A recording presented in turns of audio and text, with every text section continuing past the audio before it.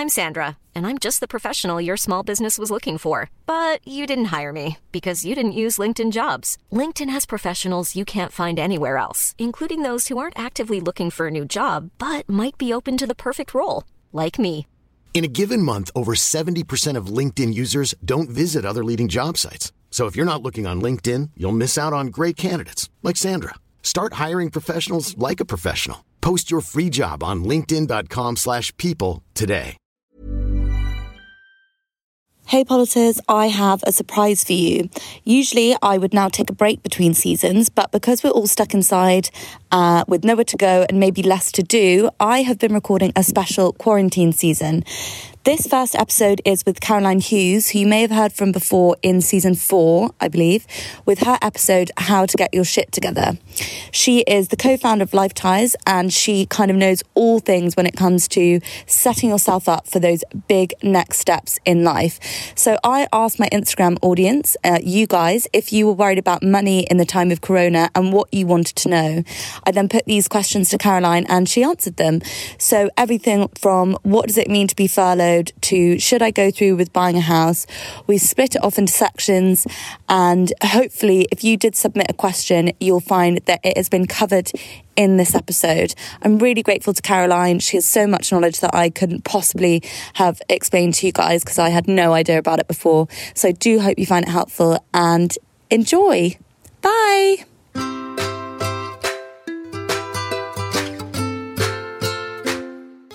Hello and welcome to Adulting. This week I am joined by Caroline Hughes for a very special episode about money in the time of Corona.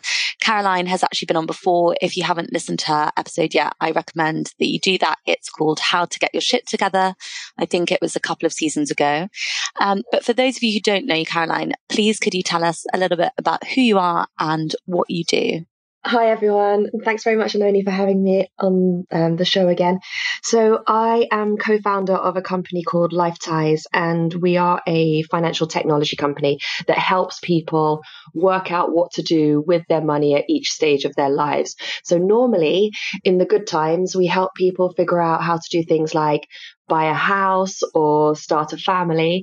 But recently, with everything that's been going on with coronavirus, we've switched all of our focus to helping people work out what's going on with my financial situation, what happens if I lose my job or my pay goes down, things like that. So a lot of the questions that we're going to be covering today.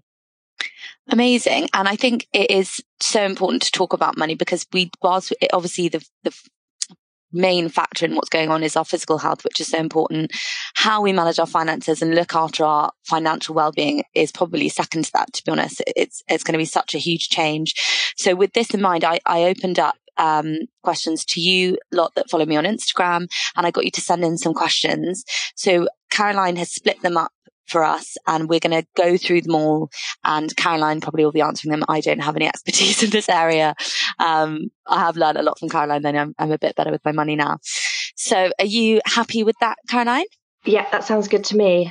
Okay, perfect. So we're going to start off with jobs and getting money in. So this is for people who are employed and have a paid salary through PAYE.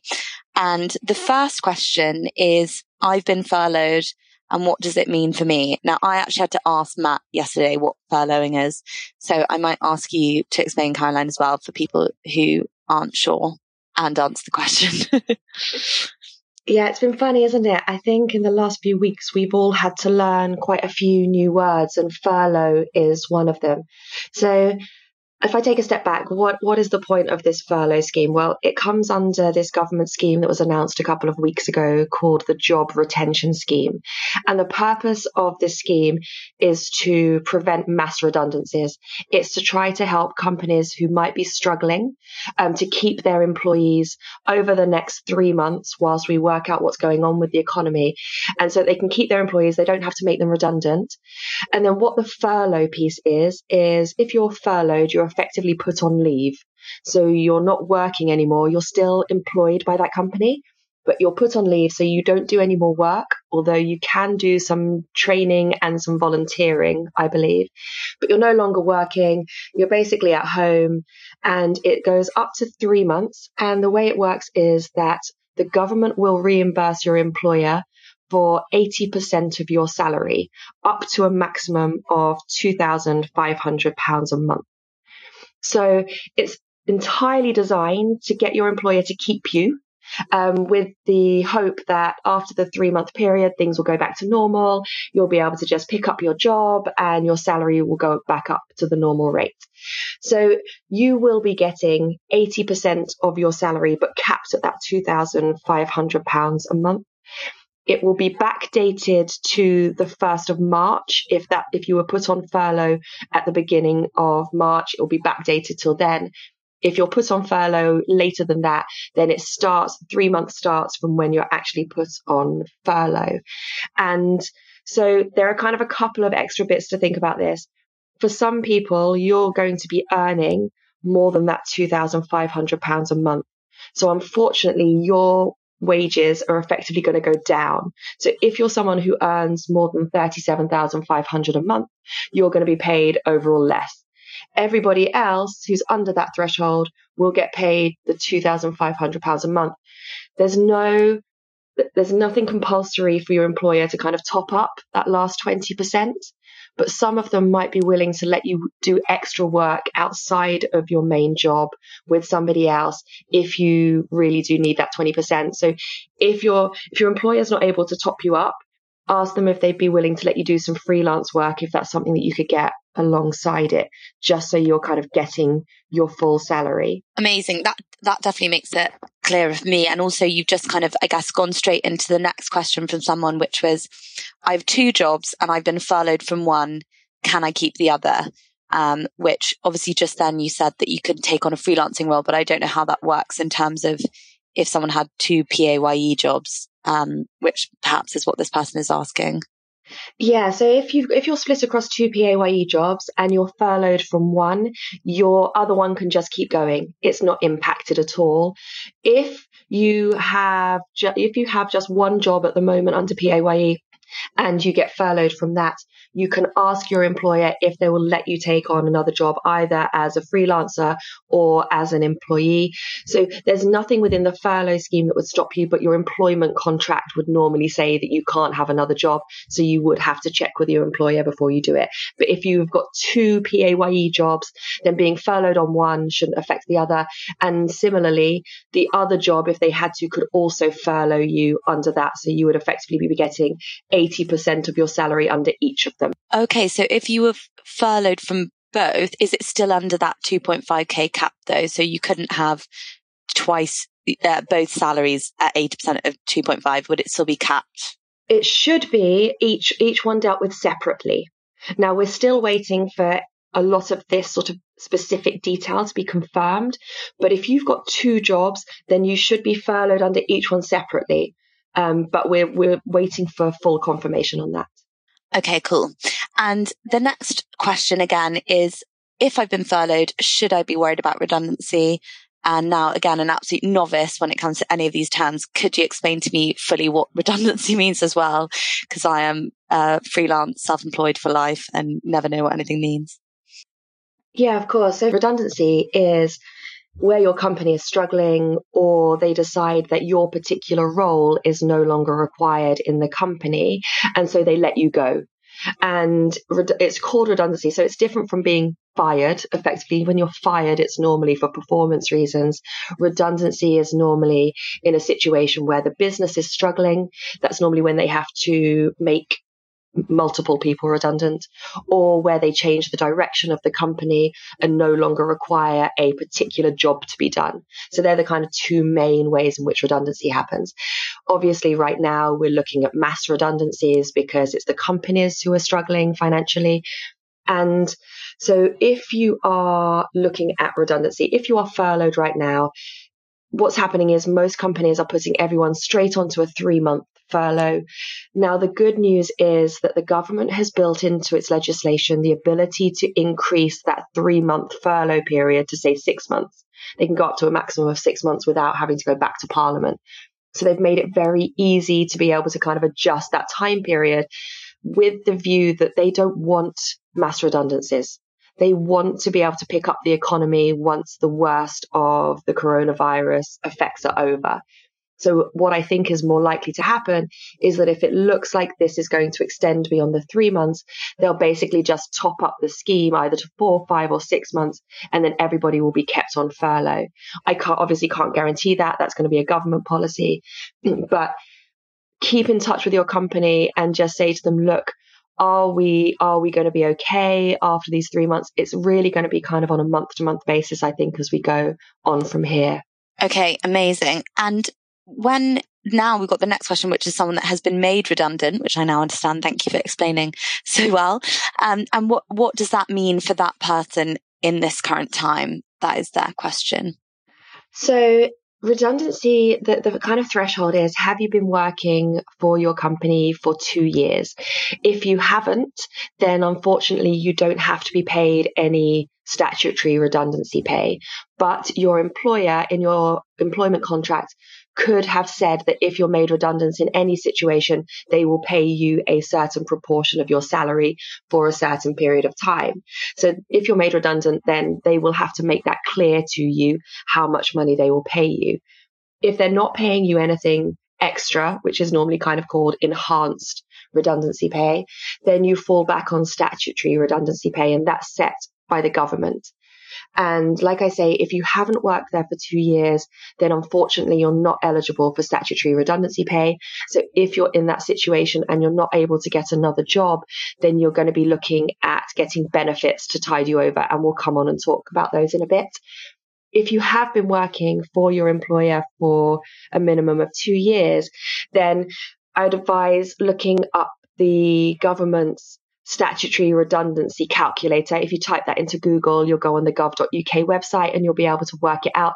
Of course, your employer is going to do all of this for you, but it's quite helpful if you're kind of going through that redundancy process at the moment to have a look at the calculator to work out how much you're going to get. It comes down to 2 things. How long were you working for the company and what age were you when you were working there? And I know that seems really weird, but they kind of give you more if you are older. I don't know why. I don't know I think it's probably tied to the fact that generally if you're older, you're paid a higher salary. So the way that it works is you get half a week's pay for each full year that you were working there if you were aged under 22, 1 week's pay for each full year if you're between 22 and 41, and then 1.5 weeks pay for each full year when you're 41 or over. Now that when you're listening to it, you're just going to be like, what? I can't calculate that. So go on the government calculator and see what it is. It's not a huge amount of money, right? That's what's very clear. Unless you've been working for somewhere for a very long time, it's not going to be a lot of money. So you are also going to have to top up your income through benefits or trying to get some freelance work. So we'll come on to talk about benefits in a minute. I don't want people to panic about redundancy, but I do want to say that if you have been made redundant since the coronavirus, so essentially since the government announced its helping measures around sort of the 28th of Feb or the beginning of March, you can, in theory, ask your old employer to hire you back and to put you on furlough. So that is something that is open to you. So if you've been made redundant since, say, the beginning of March, and it's just because of the coronavirus effects, it is worth you talking to your employer about whether they would be willing to rehire you and put you on furlough instead of being redundant. Okay, interesting. And this, again, also leads so neatly on to my next question from my audience, which is, I was due to start a new job in May and my old job has let me go early. What can I do? And I guess that some of the things that you can go into more detail, which you're just discussing, would apply to this person as well in this kind of lull period. Completely. So again, if your job has let you go and you were supposed to start another one, then you can ask your old employer if they would be willing to rehire you and put you on furlough until such time as your next job is due to start. Again, there's nothing that compels your old employer to do that. It's on an individual basis. They may be willing to do it, they may not. If they're not willing to do it, then you would be looking at claiming benefits for that time period until your new job starts, or potentially asking your new employer if they would be willing to hire you early and either put you on furlough for that first time period So you've kind of got two options, but it is going to be you speaking to your old employer and your new employer to see who can help you bridge that gap. I think that's such a helpful thing to know. I'm sure so many people will find that really, really useful. So moving now on to more my area of being self-employed. First question we have is, I'm a freelancer, all my work's dried up and I've got no money coming in after a couple more weeks. What can I do? It's really tough, I think, for self-employed people, particularly at the moment, because the schemes that are available to self-employed, I think, are slightly less clear. And also, as a self-employed person, everything is on you to figure out. And I just think that it has been very hard. I think most of the questions that we've had in at Lifeties have been from self-employed people and freelancers just saying, help, what do I do? So, we sympathize with everybody's financial situation at the moment. And if I can try and help make the self-employed help available more clear, I will try and do that. So it's a little bit complicated because there are different rules depending on whether you are freelance and self-employed through a limited company, i.e. you run your business, you've set up a limited company to run your business, or whether you are a sole trader or you run your business through a partnership. And I'm going to go through the ones who are sole trader because I think a lot of people who call themselves freelance will be sole traders. Now, good news for you. If you are a sole trader, then you kind of have something which is very similar to the job retention scheme that applies to you. And it is called the Self-Employed Income Support Scheme, or SIS.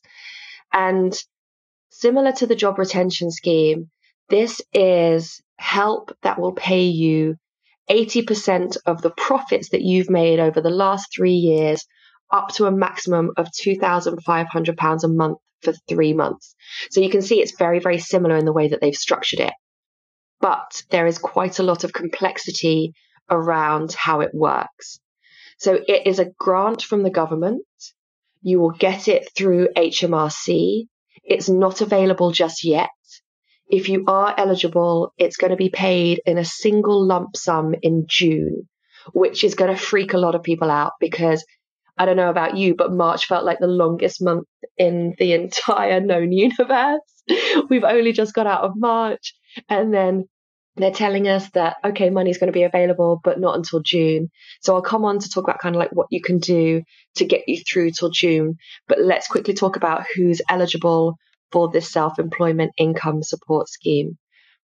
You need to have made less than £50,000 in profits, either in the last tax year, which is the 2018 to 2019 tax year, or as an average across the 3 previous tax years, which are the ones that run from 2016, 2017 through to 2018, 19.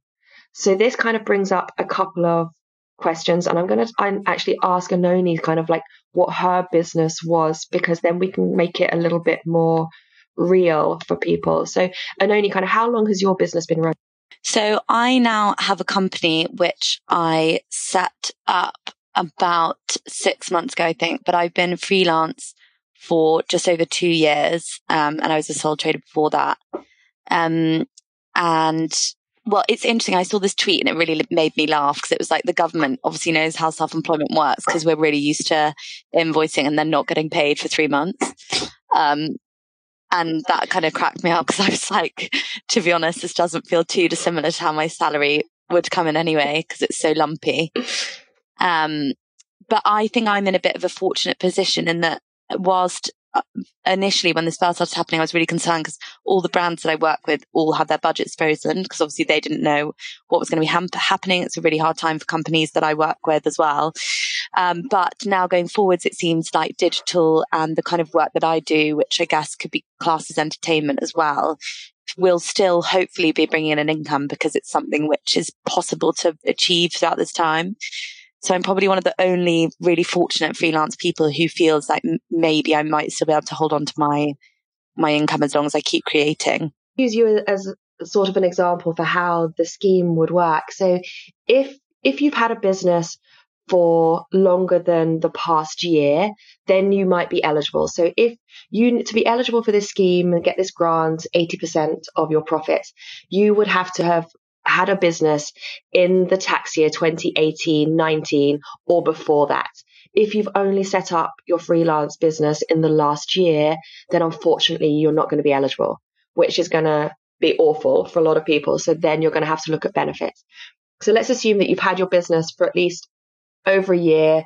You've run it just as a sole trader, and you've made less than 50,000 either in that single year or across the 3-year time period. Then you have to look at how much does that income, how much those profits that you get from that self-employed business represent out of the total income.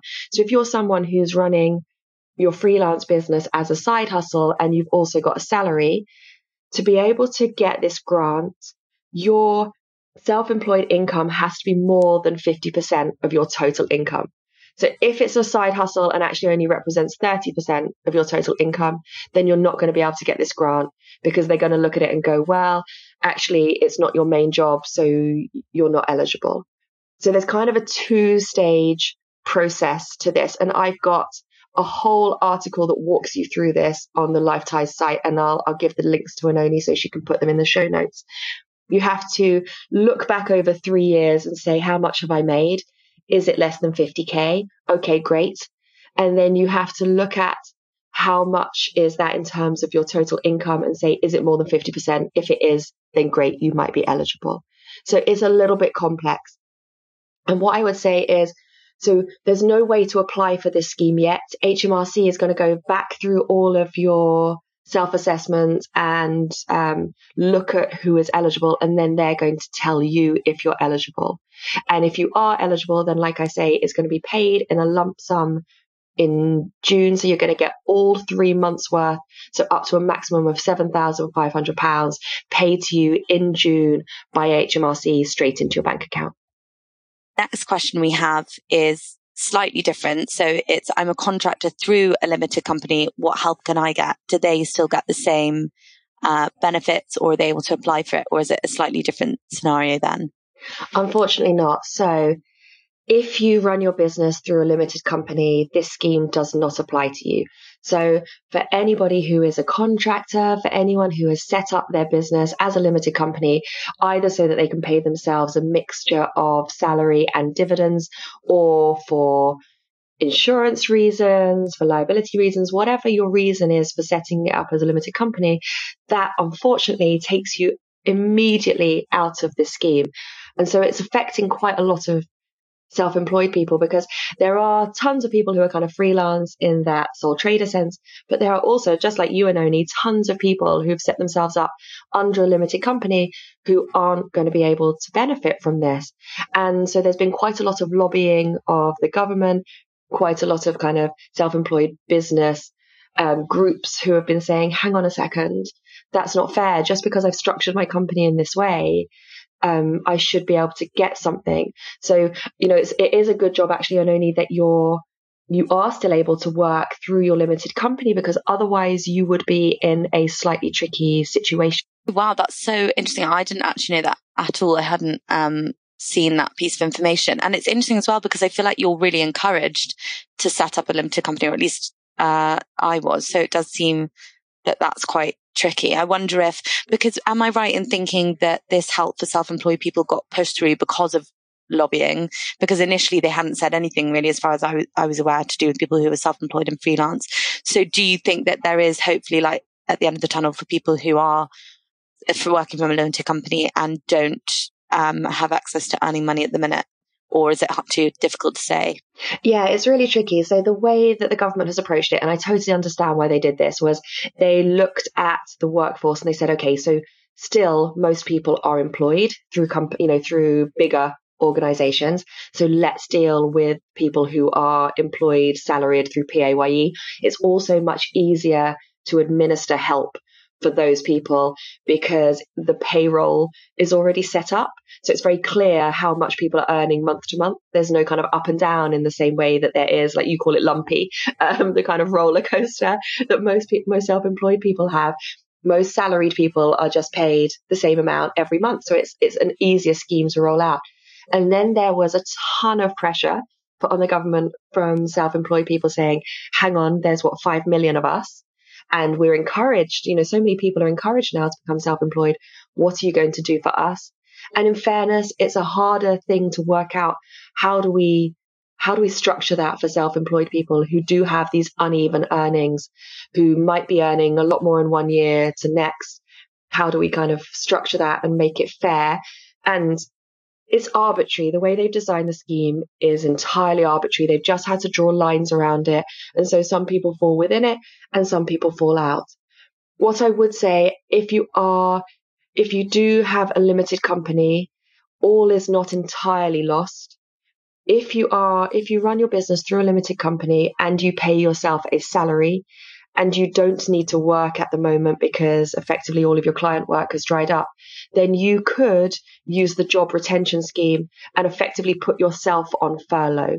And so that would allow you to pay yourself the 80% of your salary bit for the 3 months, just as if you were any other salaried employee under PAYE. Now, that's probably only going to provide a limited amount of help because most people who set up a limited company pay themselves the bulk of their income through dividends and not through PAYE. But it's something. And I think if you're facing no income for the next 3 months, then I would be looking at furloughing yourself, paying yourself through PAYE, that 80% of whatever that PAYE amount is, and then looking at what benefits you could get to top yourself up. Interesting to hear that you can furlough yourself. It sounds really complicated though, but it's really good to know. I feel like I'm learning a lot. So when we move beyond this, the next step, I guess, what we'd be talking about is benefits. And with the questions that I've got from that angle are, what benefits could I get and how much are they? Which I feel like you've kind of touched on a little bit, but we can go into more detail what they actually are and how much they are, etc. I'm Sandra, and I'm just the professional your small business was looking for. But you didn't hire me because you didn't use LinkedIn Jobs. LinkedIn has professionals you can't find anywhere else, including those who aren't actively looking for a new job, but might be open to the perfect role, like me.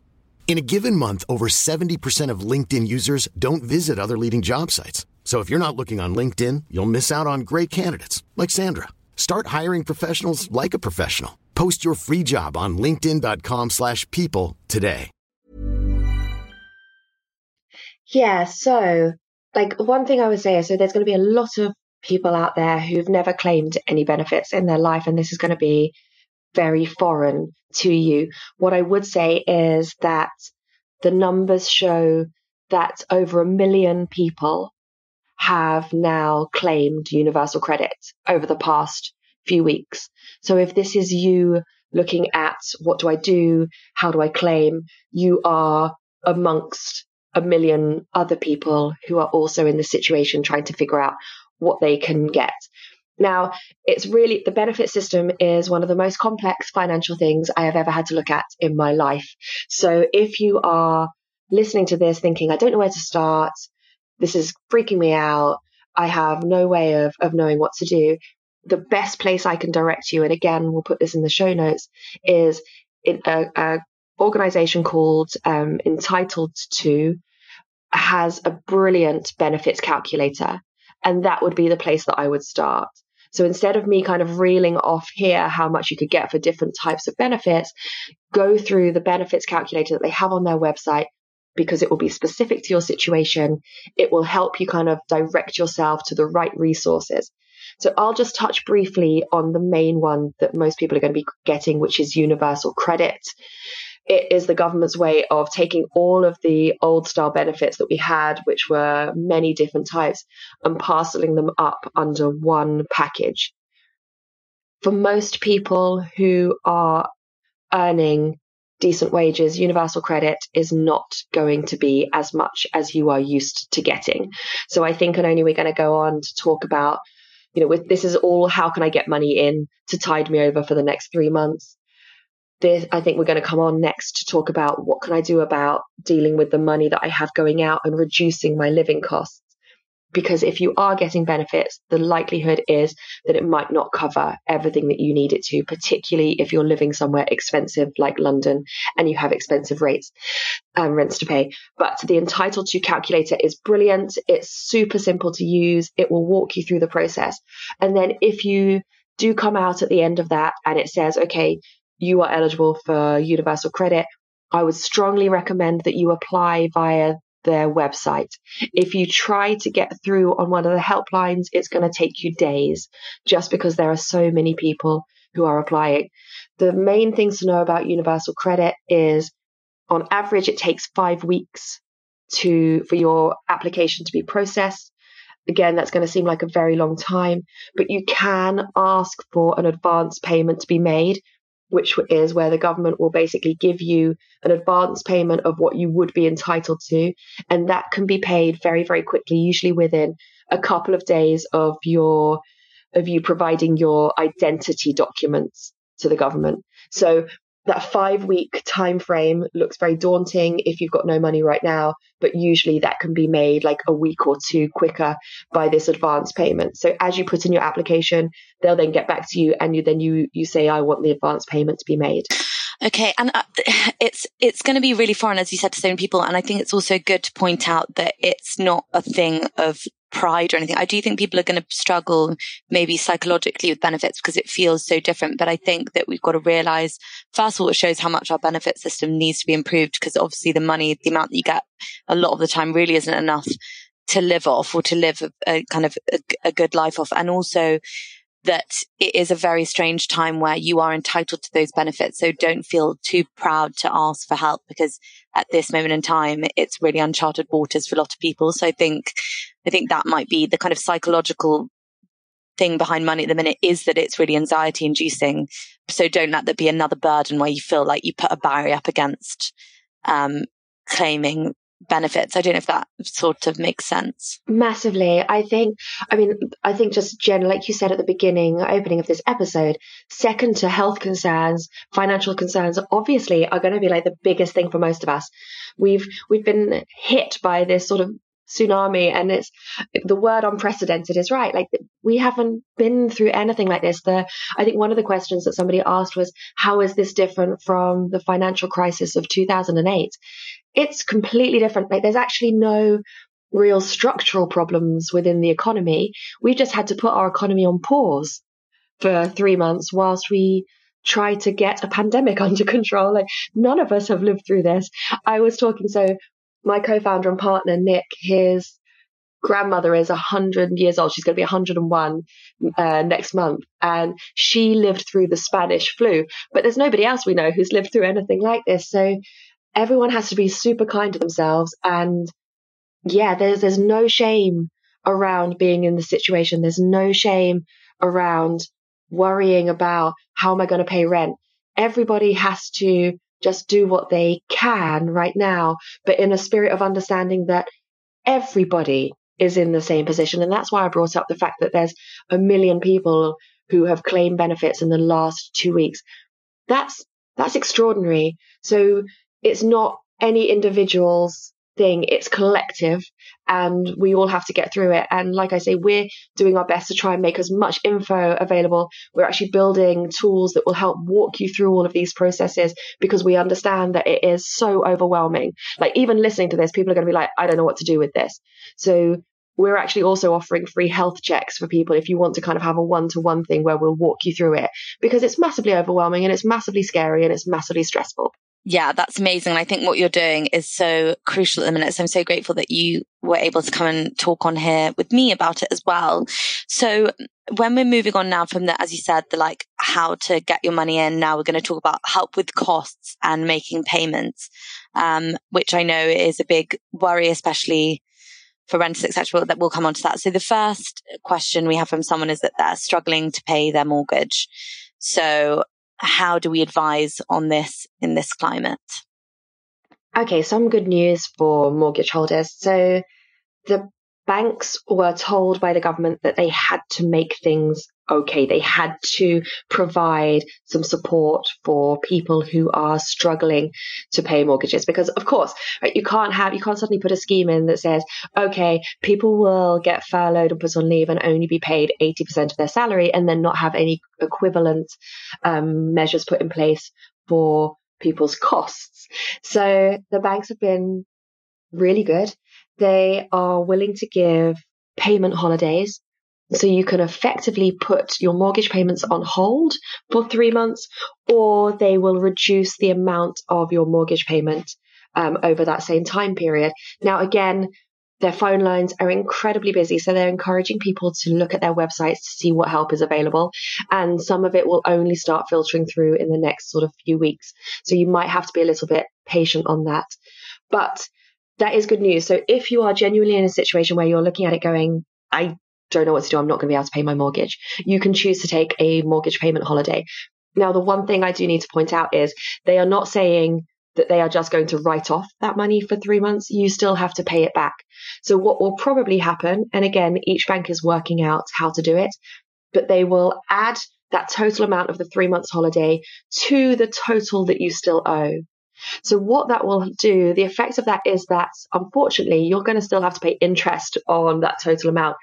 So for most people, it is going to mean that the total that you pay for your mortgage over the remaining 15 years, 20 years, 25 years will be more. So you could end up paying a total of a few £1,000s more for your mortgage over the lifetime of it.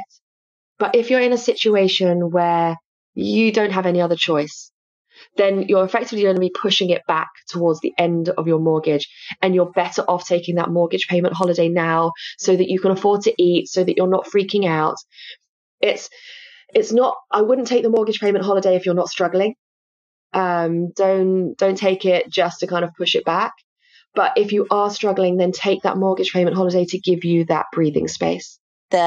Oh, sorry, I've missed a question. I'll go back. The next question, sorry, isn't about renting. It's about, I'm about to buy a house. Should I continue?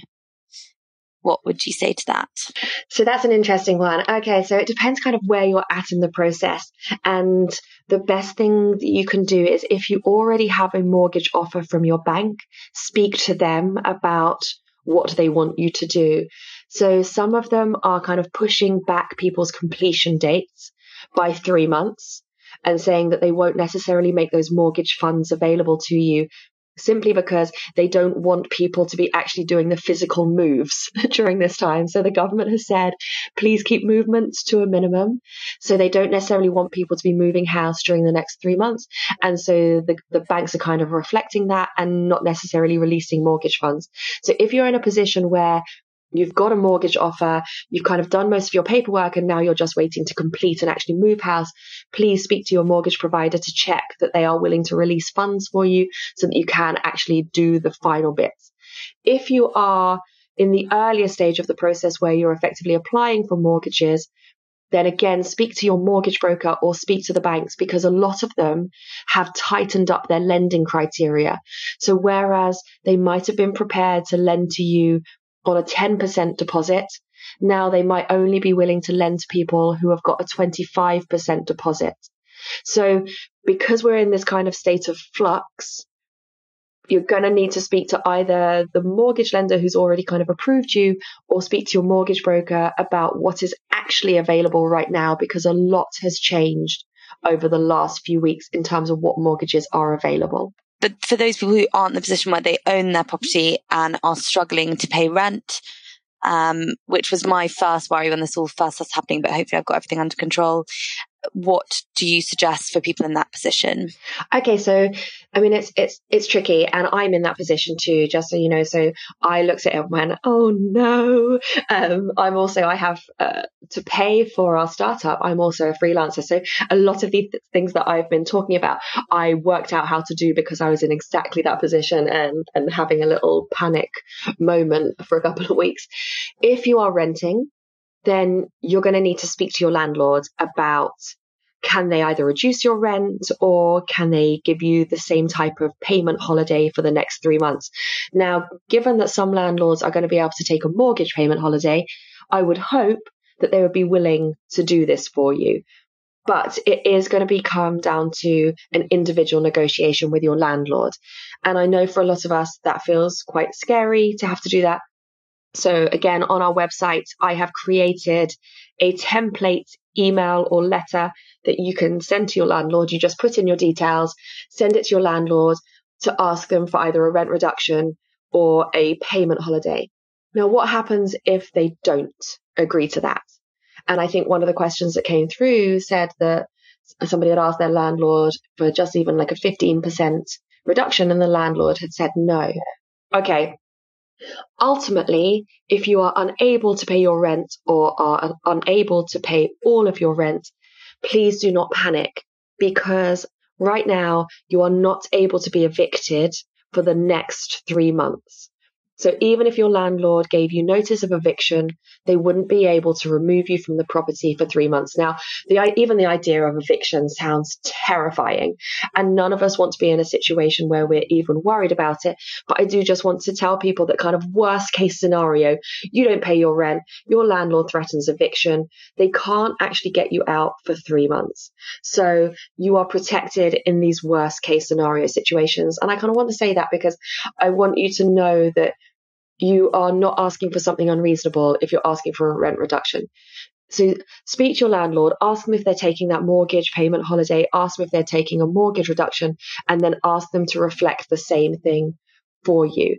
If they say no, then part of the universal credit benefits package that is available is help with rent costs. So as you're going through that benefits calculator, it should show you what you might be able to get in terms of payment towards your rent. And then finally, local authorities, so your local council, have been given money to help people in hardship. So get in touch with them, tell them that you're struggling to pay your rent, and it applies equally to other bills and things, and see what they are making available to you. So that's your local council that you should be getting in touch with. Okay, great. So it's really good to know that there are options available and that we won't just kind of be left out in the lurch. And the next question then going forward is, what else can I do to cut my costs? And this is something that I started thinking about almost straight away. And actually, one kind of positive thing that I did that kind of made me feel a bit more settled was I was figuring out what costs I just wouldn't have to be spending. So, going travel, I probably spent about £6 a day going around on travel, eating out. It's in a funny way, it kind of made me feel more positive to figure out the cost that I simply wouldn't have to be spending, and adding that up and figuring out what I was saving almost automatically by virtue of being in this locked in situation. But I'm sure that Caroline can offer some much more useful tips than that. But that was kind of just one positive activity that I did that made me feel a bit less stressed. I think that's a really good starting place because, like you say, it makes you feel better. And I felt really weird. Like I did this whole slides and put together, and I said, look, you're actually in many ways going to save some money because you're not going out. And so that's both good and then depressing because you don't get to go out. But I think doing that exercise of, okay, here's all the discretionary stuff that I normally spend, and now I don't have to spend that, makes you feel like, okay, so I'm not just looking at all of my money going out and none coming in. So I think that's a really, really good starting point. And then there are other things. So cancel any subscriptions or any things that you prepay for that you can cancel. So whether that's things like travel costs. So if you pay for a monthly or an annual rail ticket or, travel card or whatever it might be, see what refund you can get on that, because that's money straight in. Similarly, if you have childcare costs, speak to your childcare provider about if you can get a refund, because for most people, after housing costs, childcare is the next biggest one that they have. So definitely worth speaking and finding out if you can get any money back on that. And then any other subscriptions, gym membership, anything that you're not going to be able to do in the next few months, cancel it. Find out if they have like exit charges, sure. But if it's worth it, then get that money in, because it's going to make you feel better having some sort of buffer. I think that's such helpful, useful tips. And it's just racking my brains just then to try and think of anything that I can cancel subscription wise, but I can't even think now. I'm notoriously bad for signing up for free trials and not remembering them until I suddenly see it going out of my account. And I think what is that? So that is an activity which I might actually do this weekend and just go through everything that's coming out.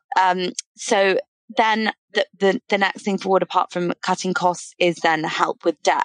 So money that is already gone, I guess. So what could someone do about their overdraft in this time? So overdrafts are an interesting one because we were supposed to have new rules that came in 2 days' time, which basically made overdrafts the most expensive form of debt that you could have, right? In the way that these things work, they tried to make the interest rates that applied to overdrafts simpler, but all it meant was that banks bumped them up to like 40%. So they were suddenly interest rates on overdrafts were suddenly going to be double what you would pay on a credit card. And so that was supposed to kick in 2 days' time. So anyone who regularly goes in their overdraft and then over their overdraft, you need to check what your bank is doing for overdrafts because you do not want to hit this 40% interest rate. Most banks, most of the high street banks, are giving people overdraft extensions. So they're giving you maybe an extra £300 on your overdraft to give you a buffer. So please do double check with your bank what they're making available. It should all be online for you to find out. You shouldn't necessarily have to apply for it, but double check if you do, because you do not want to be going in over your overdraft at this time, just in case those 40% charges apply. So look at what you can get. If your bank isn't offering anything, get in touch with them and say, look, I need to extend my overdraft by £300, £500 just for the next 3 months so that you've got that buffer to play with. Oh my gosh, that's terrifying. When I was at uni, I constantly would be in my overdraft, and then I got overdraft charges for being on my overdraft, and it was just like a never ending spiral, and it was the worst thing ever. So that sounds awful. I can't believe that they've done that, but hopefully people will be able to manage that with that knowledge. And the next question is, what should I do about credit card debt? I don't actually have a credit card, so I have no idea on this one. Wow, you're good to not have a credit card. That's I sort of run my life through them. Okay, if you have credit card debt and you can keep affording to pay it, great. Most banks, and you'll need to check this with your individual bank, are saying that they're not going to apply interest on missed payments or late payments. So again, they're trying to do what's best and give people a little bit of breathing space on credit cards. But again, because credit card interest rates are usually some of the highest, around sort of 18%, 20%. You do definitely need to check with your provider what they are doing in terms of kind of giving you this slight holiday or relaxation of the rules, because you don't want to get in a situation where it gets out of control for you. So yeah, double check with them. Most of them are being sensible. Most of them are giving these kind of little breaks on things to give you that breathing space, but please do double check.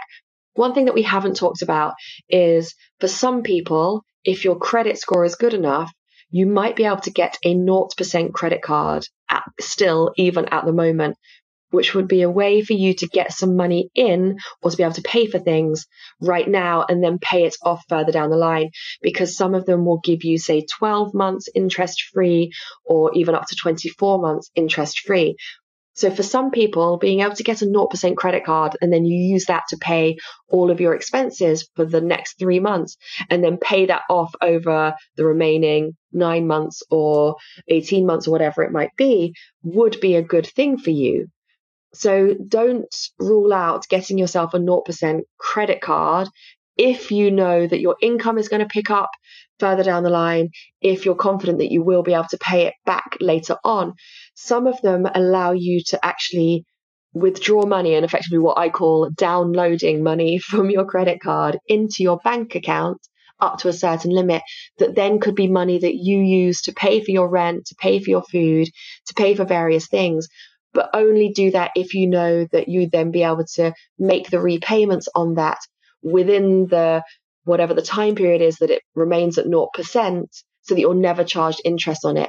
But effectively, if you can do that, it becomes a 0% loan for you over a 12-month or a 24-month period, which could be really helpful for you right now. Wow, that's really good to know. What I kind of want to ask you, in terms of like credit rating at the minute, obviously with everything that's going on, everyone's finances are going to be so different. Will the credit scoring system still be in play in the same way that it is? Because I can imagine that a lot of us with the money not coming in as much, maybe people not being able to make payments and mortgage payments being frozen and stuff. How will that impact credit score? Is that a bit of a really tricky question? Don't worry if that's not something that you've spoken about. So honestly, I have absolutely no idea. And to be more honest, I don't think the credit scoring agencies would know how to do this because these are not normal times. So again, anyone worrying about your credit score, I would just say, please try not to worry about it, because I don't think anybody on the outside or the inside of the credit scoring agencies knows how to deal with this. Like I say, with the banks doing the right thing and giving people payment holidays or breaks on kind of interest repayments and skipped payments and what have you, I'm really hopeful that it's not going to impact people's credit scores. But right now, who knows? Yeah, that does seem like I never really look at my credit score, to be fair. It's just another thing that I don't want to think about. But that actually brings me on to what I want to say, which was in this time when I think a lot of us probably do have a bit more free time than we usually would and maybe feel like we're swimming with free time. I think it is actually really good moment to sit down with your finances and really get to know them. I've only just started doing this in the last year or however long, and I really used to bury my head in the sand when it came to finances. But I think at this moment in time, one, you're kind of forced into becoming more familiar with it, but you have actually got that time to sit down and go through all of your subscriptions, really see what your spending is. And actually it can be a really enjoyable exercise because it's such like a tick box thing. I actually quite like doing it. But even if it seems daunting, I would actually use this as a moment to like try and in a positive way get to grips with your money and finances, because feeling in control of something right now, I think can make you feel a lot better about the situation. I think sometimes the feeling of feeling out of control with our money is where the anxiety comes from, rather than even how much we're earning. It's more the not feeling too certain. Yeah, I think that's right. I think it's, I don't normally like the word empowered, but I think, like you say, anything that we can do for ourselves right now, we can almost try and turn it into a form of self-care, right? It's how do I, and you can do it little by little, and understanding that the overwhelm and the anxiety is going to make some of it feel not nice, but the bits that you can do. So I think your point of starting with those subscriptions, starting with the things that are going to bring money in, is a really lovely way of doing it, because you are going to get a sense of achievement and you've got some like mastery and control over it. And I think that is the way to start. Don't start with the, oh my word, how's it going to affect my credit score? Because that's kind of out of your hands. So look at the bits which you can control. And as I said, if anybody does need help, Anoni can point you in our direction, and we're very happy to kind of look at stuff one-on-one. We're not financial advisors, so we can't advise around things like pensions or investments, but we can definitely help you guide you through what help is available to you, where you should look for things, and the order in which you can tackle things to feel better about it. Amazing. Yeah. Thank you so much for coming on to the podcast to talk to me about this. I hope that everyone will find it really useful. I definitely feel like I've learned so much. But as you say, it's sometimes quite hard to digest it all. So if people want to come and find you, Lifeties and what you do, etc., if you want to tell us where to find you on Instagram and wherever else, and then I'll also put those links to the things that you mentioned throughout the podcast in the show notes as well, for people to do further reading if they want to. Perfect. So we are lifeties.com. That's Lifetise. And then we are at Lifeties on every social channel that you can find. I've actually put together some little videos talking through some of these things and that have visuals. So if people want to look at those, you can go onto our Instagram and putting them up on IGTV. So sometimes just having like the slides which explain some of these things as you're listening would also help. And like I say, if people want to get in touch, they can just email hello@lifeties.com and we'd be very happy to help them. Amazing. Thank you so much, Caroline. And thank you everyone to listening. I hope this makes you feel a bit more comfortable with how to deal with your money in the time of Corona. And I will see you next week. Thank you. Bye.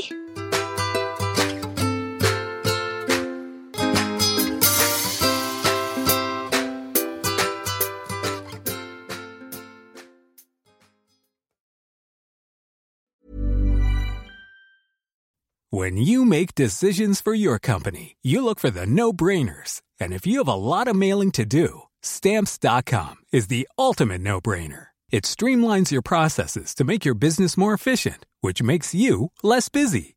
Mail checks, invoices, legal documents, and everything you need to keep your business running with Stamps.com.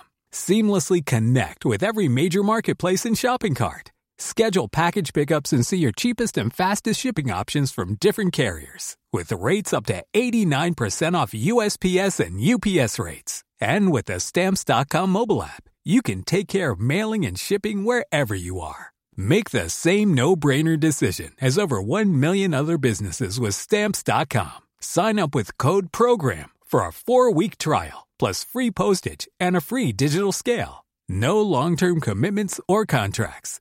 That's Stamps.com. Code PROGRAM.